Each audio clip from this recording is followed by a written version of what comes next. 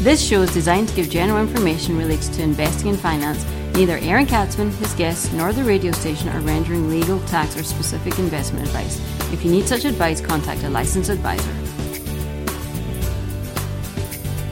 And welcome to the Aaron Katzman Show. I'm your host, Aaron Katzman. We're here to speak to you about your life, your money, and your investments. And we're broadcasting from the spiritual and soon-to-be financial capital of the world, Jerusalem, Israel. Yes, from the Holy Land, you get holy financial advice, spiritual financial advice coming to you straight from the Holy Land. As always, if you've got any questions or comments, feel free to email me at Aaron, Aaron, at Lighthouse with an L, lighthousecapital.co.il. That's Aaron at lighthousecapital.co.il. Or you can check me out on the web at www.aaronkatzman, and that's spelled Aaron, Katsman, aaronkatzman.com, www.aaronkatzman.com. So, you've received an inheritance.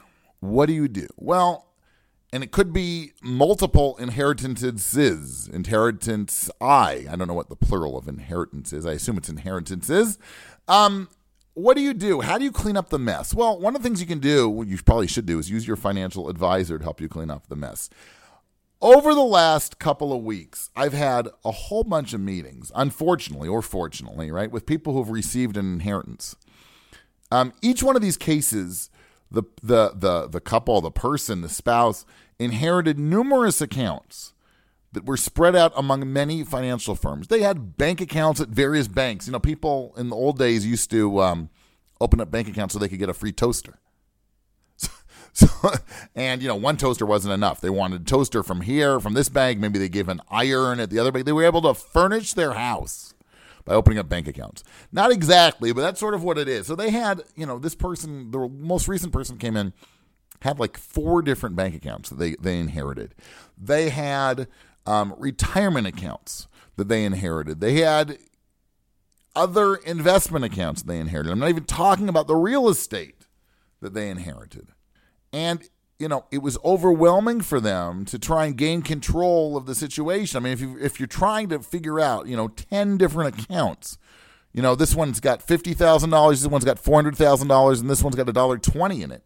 You know, how do you go about cleaning up the mess? How do you go about taking control of the situation? It's very difficult. You know, you're already in a emotional state of mind that's not fantastic, right? You just lost a loved one, right? It's hard enough after you lose a loved one to deal emotionally, but to try and clean up this financial mess with no knowledge of how to do it, and especially, right, I met with people living in Israel, so they're living abroad. It's really, really difficult. I would say it's almost impossible for sort of the average person to try and clean this up.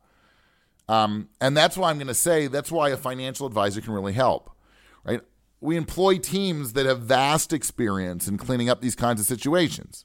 In many cases, making order and explaining the paperwork is liberating for the client. Understanding what questions they need to ask the firms, what questions not to ask the firms, right, in order to free up the money. Coordinating with your accountant to get a better understanding of all the tax implications involved can make this process seriously much easier. I'm telling you from experience. Right? I've been doing this I've been in this business for a long time and dealt with many, many, many people who've received an inheritance. And, you know, using an advisor, using an advisor's team in order to navigate this whole financial mess really, really makes things simpler. Keep in mind that many of those who are inheriting were born and raised in Israel, right? Let's say your parents, your grandparents immigrated, made Aliyah to Israel, and all of a sudden you inherited something, well, or your children will inherit you. You know, their English probably, the inheritors, their English probably isn't so great. And to try and take care of this, you know, through U.S. financial firms with broken English is extremely complicated. I know of cases where they didn't even know the kids inherited. God forbid, right? Their parents died at a relatively young age, and they inherited. And their English was not up to par. They didn't even know how to dial the United States. So how do you even, you know, where do they even start, right? It's really, really complicated.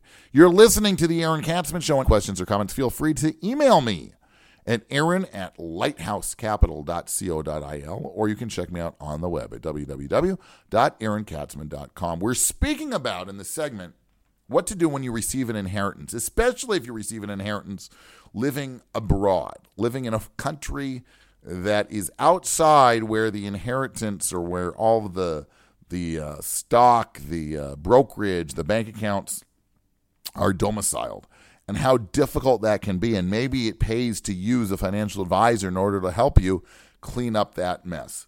So, the next question you want to ask is, or the first question you want to ask, who's in charge?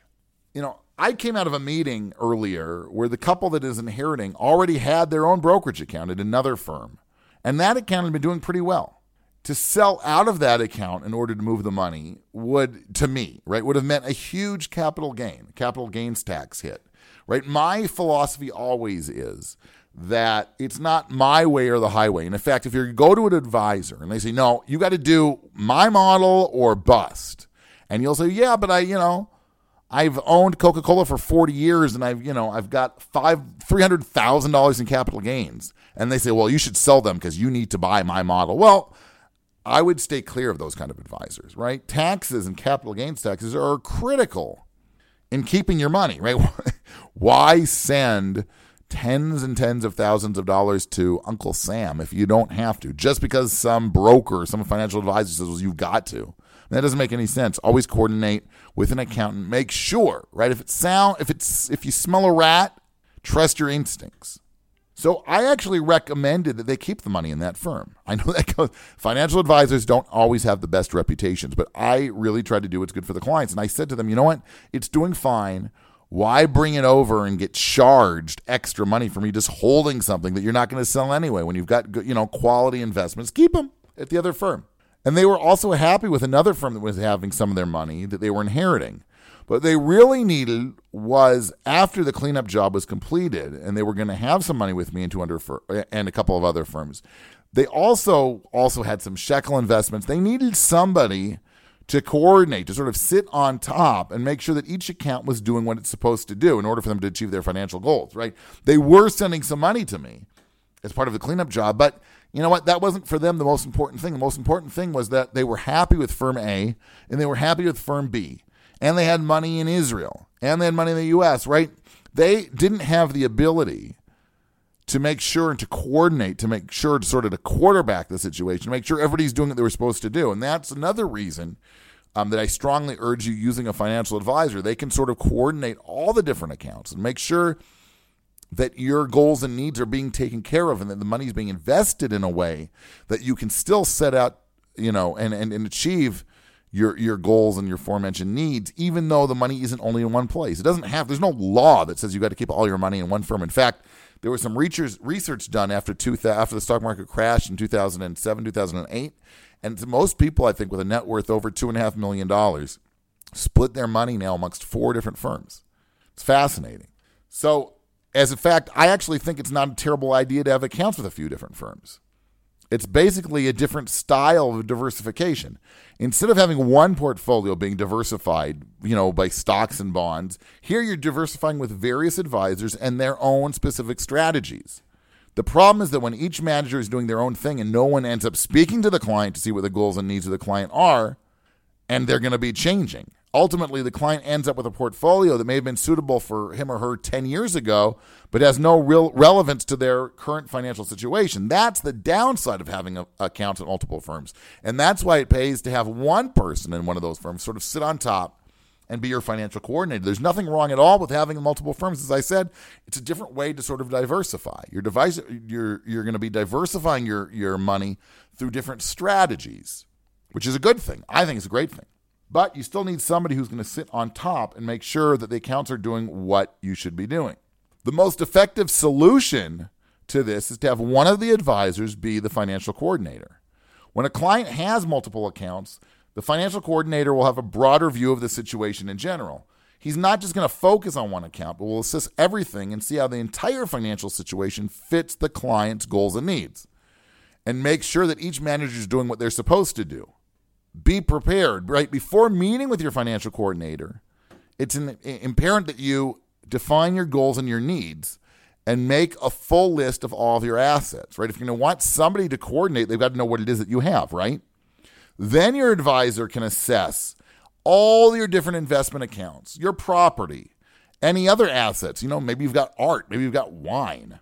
I don't know, to see if you're investing in a way that is proper for you to accomplish what it is that you're trying to accomplish, right? He or she can also determine if you need to make changes to get your investments in line with your goals. It's really important. There's nothing wrong with using multiple managers. In fact, I think it's probably a good idea. I said because of diversification reasons. Just make sure that you've got one person who we'll call the financial coordinator that's going to oversee all of your investments and help you become successful, right? Like I say, the money that you inherited, keep in mind, right? You inherited money. You were on the list of people to inherit money because that person wanted you to benefit from the money. Keep that in mind, right?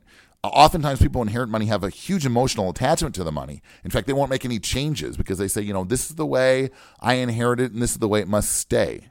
That's also foolish, right? Because what was good for the goose ain't necessarily good for the gander, as they say, right? What was good for your parents or your grandparents has no rhyme or reason to fitting your current financial situation. So there's nothing wrong with making changes, right? You've got this money, do what you're supposed to do with the money. Nothing wrong with making changes, just do it efficiently. You're listening to the Aaron Katzman Show, Radio Aaron at lighthousecapital.co.il or aaronkatzman.com. We'll be right back.